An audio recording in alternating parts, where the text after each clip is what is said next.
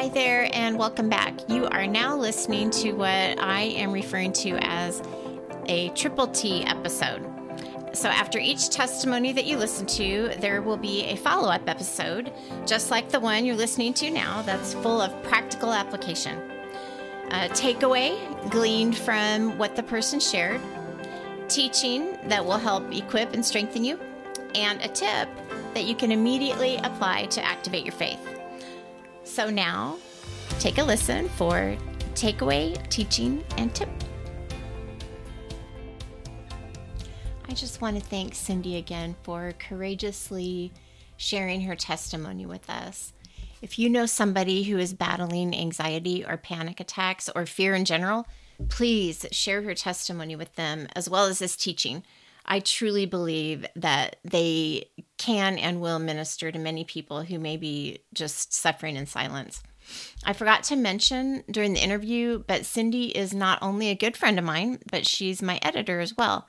And I want to take this time to just thank her publicly for generously giving of her time and her talent to help fulfill a real need that I have and to serve all those who are listening. So thank you so much, Cindy. All right, let's dive in. I'm going to start with a takeaway. There was one thing in particular that Cindy said while sharing her testimony that really made a lasting impression for me. It was a huge takeaway. It resonated with me, and I kept hearing, it's like I could hear Cindy just say it over and over again in that beautiful, calm voice of hers. And this is what it was.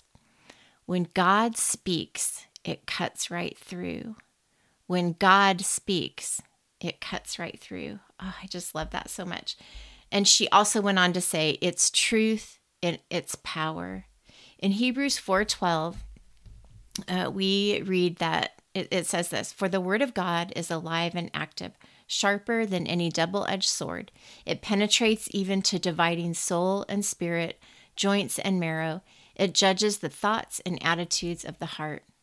We also read in Ephesians 6 in the passage describing the armor of God that we are told to take up the sword of the Spirit, which is the word of God. It's actually the only piece of armor that is used offensively, which just really proves its power. And then we have Jesus specifically using the word when he was wandering in the desert for 40 days and 40 nights and was being tempted by Satan. And Satan tried to use it as well. But he used the word out of context and with wrong motives. He uttered the words, "It is written," to try to manipulate and deceive Jesus. He was trying to quote scripture. And we see Jesus come back with the exact same words, "It is written," in the proper context, with truth and power, like Cindy said, and Satan was defeated. The word of God is so sharp. It pierces hearts. It cuts through lies that we might be believing, and it has the power and the ability to render the enemy powerless. And if we know that the word is that powerful, then we need to be doing something else that Cindy said as well. She mentioned, is what she said, that she needs to continue to believe what God says over what she sees in her circumstances. How perfect is that, like, for right now, for such a time as this, for this uncertain, tumultuous time that we're experiencing in our own country right now, in our own cities, in our own neighborhoods, perhaps even in our own families. I don't know about you, but for me right now, it's been really easy for me to wonder what in the world the real truth even is these days. There's just information coming at us from all different sources, bombarding us from all different angles. And more often than not, it seems like the information is contradictory, confusing, and oftentimes not even credulous. God says that his word is a sure foundation, and all others are sinking sand. I believe with all of my heart that God alone, only him, God alone, is 100% trustworthy, and that his word is also 100% trustworthy. In fact, his is the only written word that I choose to put my faith, hope, and trust in. It is truth and it is power, just like Cindy said. So, major takeaway, when God speaks, it cuts right through. All right, let's move on to the teaching. The title of today's teaching is Fear into Faith. And we are going to be looking at Luke chapter 8, where Jesus calms the storm. In studying this passage, this account of one of the miracles Jesus performed, we are going to answer 3 questions about the disciples. Here's the 3 questions. What were they doing? How was their perspective distorted? And what did they discover? So what were they doing? How was their perspective distorted? And what did they discover? And I'm just going to go ahead and start by reading the passage in its entirety, starting with verse 22. One day, Jesus said to his disciples, "Let us go over to the other side of the lake." So they got into a boat and set out. As they sailed, he fell asleep. A squall came down on the lake so that the boat was being swamped and they were in great danger. The disciples went and woke him, saying, "Master, Master, we're going to drown." He got up and rebuked the wind and the raging waters. The storm subsided and all was calm. "Where is your faith?" he asked his disciples. In fear and amazement, they asked one another, "Who is this? He commands even the winds and the water, and they obey him." So question number 1, what were the disciples doing? Well, they were being discipled. So the disciples were being discipled. There are 37 miracles of Jesus that are recorded. And chronologically, this calming of the sea miracle is number 12. So it's still fairly early on in Jesus' ministry, which means that the disciples hadn't been with them for that long. Having said that, they'd been with him long enough to have already seen him perform 11 miracles. That's just kind of something to note or tuck away. Regardless, they obviously still had a lot to learn. So they were in this process of being discipled. They were students, they were learning, and Jesus was the one doing the teaching. In fact, most of the time they addressed him as rabbi or teacher. So how were they being discipled? Well, they were being discipled in conjunction with, as they participated in Jesus's ministry. So they were following him. In fact, they left everything to do so.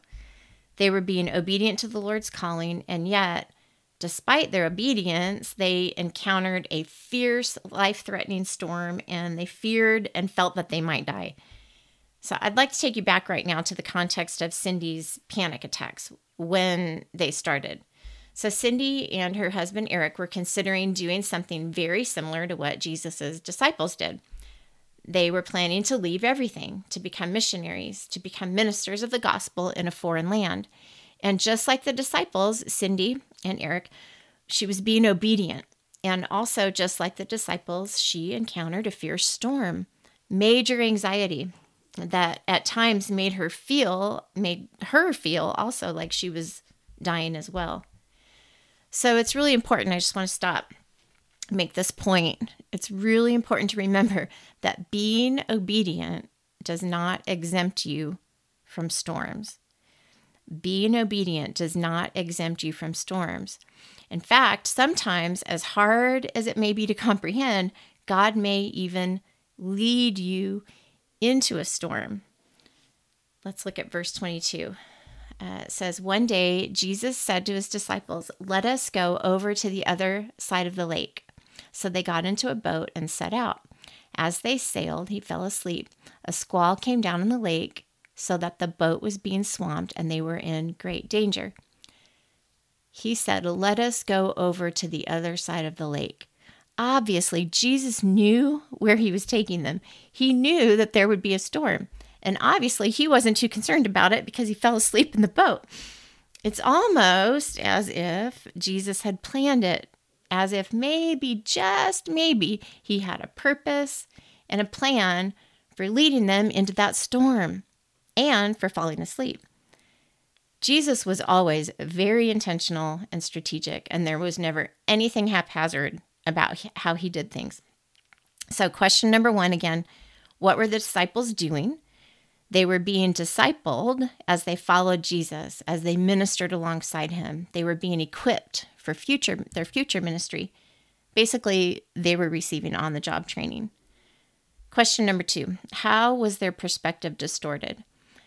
The disciples had a fear problem, and that fear led them to panic, which distorted their entire view, not only of the situation that they were in, but of Jesus himself. Now, they were definitely in danger. Scripture even says so, and they basically felt helpless as a result. In Mark's account of this miracle, he records the disciples as saying this, "Teacher, do you not care that we are perishing?" Not only can you hear the fear in that statement, but the frustration as well, right? Jesus had done nothing about the storm thus far. This was actually very similar to what Cindy felt and shared in her testimony as well. Almost the same words even. She said at one point she was thinking, "Don't you care that this is happening to me, Lord? Don't you see how much I'm suffering?" And she also said that she felt alone, even though she wasn't really alone. She said she knew she wasn't really alone, but she felt alone. Perhaps because, too, like the disciples, she was seeing that nothing was being done about it thus far. So what was the distortion? Well, for the disciples, that panic and fear brought on by that sudden storm blinded them to the fact that Jesus, the Messiah, the Savior of the world, was in the boat with them. But because he was sleeping, they thought he was going to let them drown. And they had a major misconception that maybe he just didn't care. Their distorted view of who Jesus really was caused them to fear even more. And just like the coat rack was making that distorted shadow on the wall that morning for Kaylee, that resulted in fear for her. And just as Cindy had shared, that the distorted view of death that brought on fear for her in the form of panic attacks. Remember, she said eventually she realized after meditating on Psalm 23 that God showed her death was just a shadow, that it held no substance. And she had that major revelation that he's the only one that can't be taken away from her. He's the only thing she needed. So in the end, what she went through was basically this incredible object lesson for Cindy, just like it was for the disciples.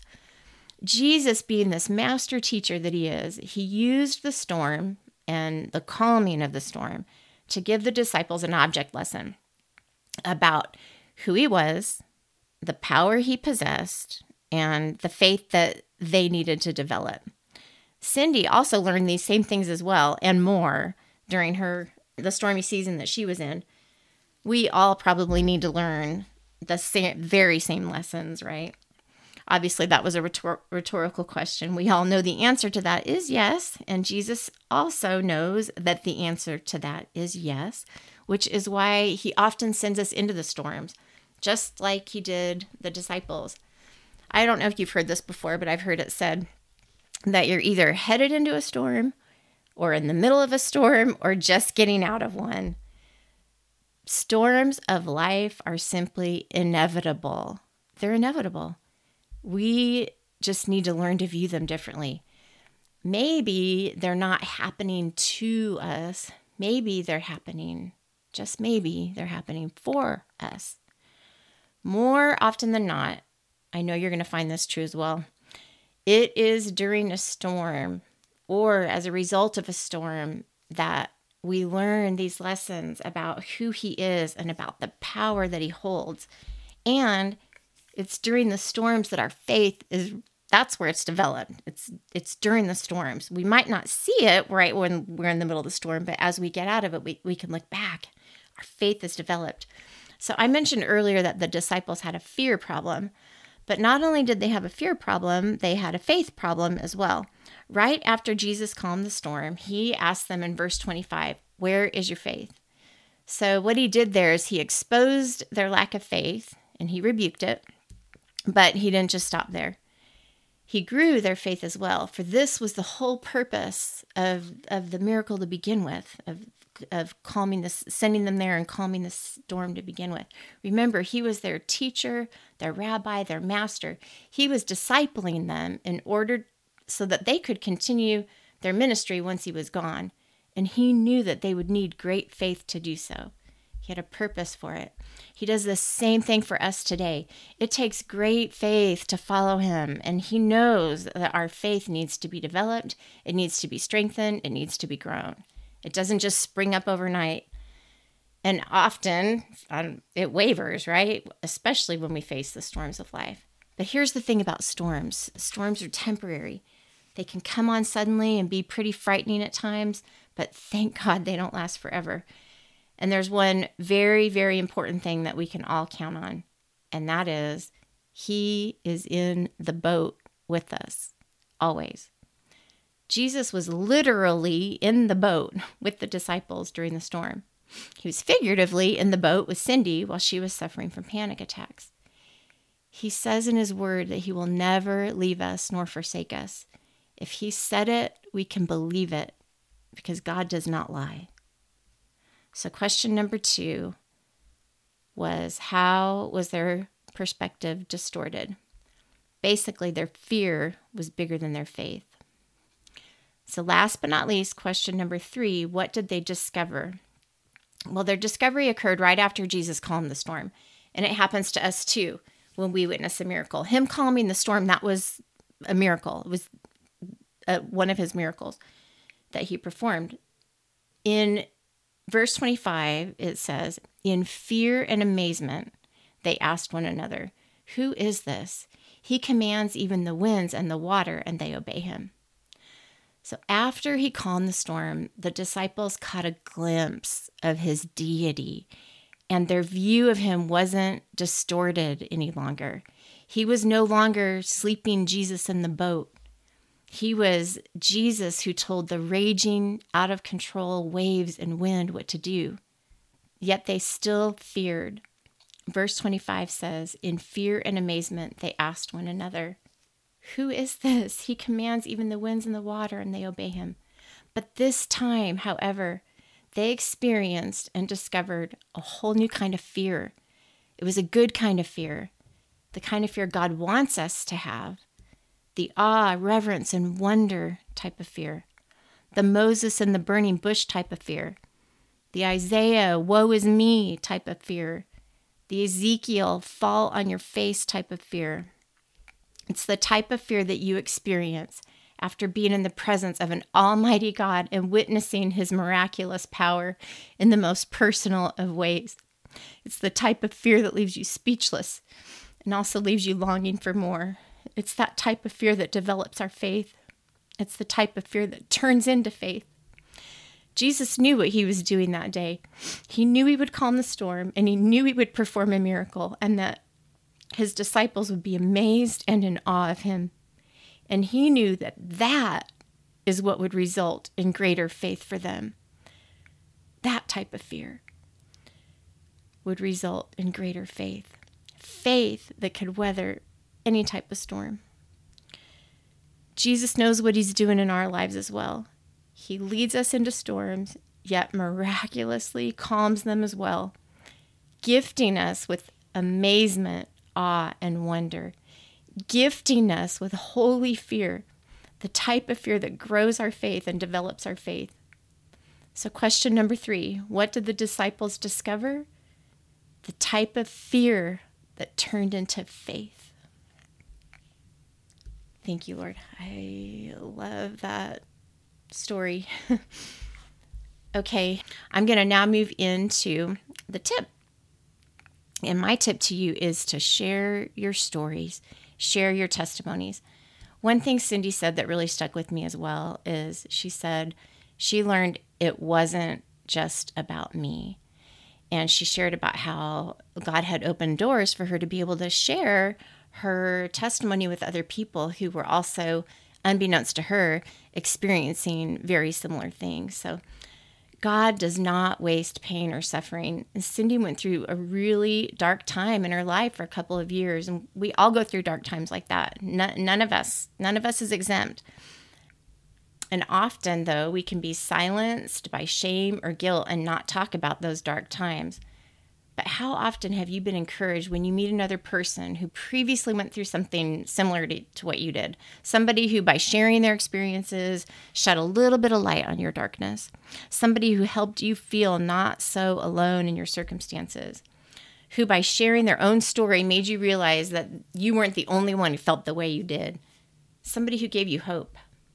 My tip, my advice is to pay close attention to what people are saying, how they're saying it, how they're acting, what they're feeling. You just never know when and where you can offer support by sharing a personal testimony of your own. And when you feel that prompting from the Holy Spirit to share, speak up.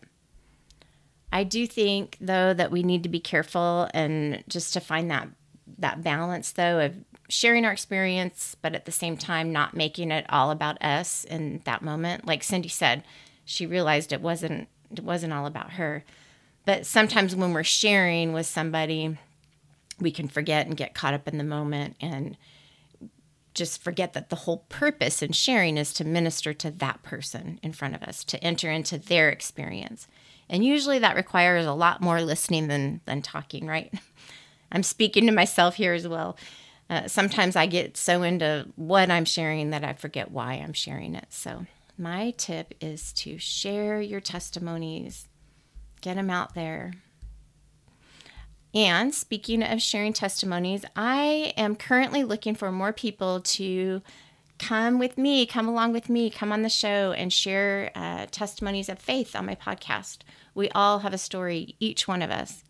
And if you feel God is prompting you to share, please don't ignore that prompting. You never know who needs to hear it and whose life you might change. And I can tell you for sure that He will honor your obedience by following His prompting. If you're not sure whether now's the time, please pray about it. Either He's going to make that desire to share stronger or He won't. But if and when you are ready to share, please email me at chasingsquirrels67@gmail.com. And if you're not sure if you're ready and you just want to talk, please email me as well. Okay, let's pray. Father, we just come before you and we thank you so much for the storms of life, Lord. It's so hard to be grateful when we're in the middle of a storm. I confess it is not easy, and usually the waves are over my head and I'm getting nauseous from being tossed to and fro, and I can't make heads or tails of anything, and it's hard to be grateful, Lord. But we can see right here in your word that you have reasons. You have reasons for the storms. You send us into the storms and you calm the waters, Lord. We just thank you for that. We thank you, Lord, that we can experience this other type of fear, this holy fear, being in awe and reverence of you, our miracle maker, of you, the storm stiller, of you, our healer, of you, our deliverer. God, fill us with that holy fear. Fill us with the awe and reverence and wonder that comes from seeing you at work, because we know, Lord, that it's that fear that turns into faith, God. We thank you, God, that we can experience these storms that we have in life, and as a result, our faith is strengthened and increased. And so we just thank you for that, Lord, and pray for anybody right now who's in the middle of a storm. If you are right now in the middle of a storm, I want to lift you up, and I pray that you would press in and that you would cling to Jesus, your strong tower, your rock. Cling to him and cling to his word. God, we thank you for your word, Lord, that it is sharper than a double-edged sword, and that it is useful for so many things in our life, especially when we're facing storms. It's what we need. You are all we need. Just like Cindy said, you are all we need, Lord. So I just pray for anybody who's in the middle of a storm. I lift them up to you. Thank you that you know who they are and you know their name. We pray all of these things in the powerful, magnificent, miraculous name of Jesus. Amen. As always, thank you so much for listening today. I just want you to know that each morning when I wake up, the first thing I do is to pray for each of you listening, that God would minister to you in a very tangible, personal way through these testimonies and teachings. And even though I may not know your name, he does. He knows the exact number of hairs on your head, and he knows you better than you know yourself. If you sense right now that he is beckoning you to get to know him better, and you would like to know more about starting a personal relationship with Jesus, please email me at chasingsquirrels67@gmail.com. I would really love to hear from you.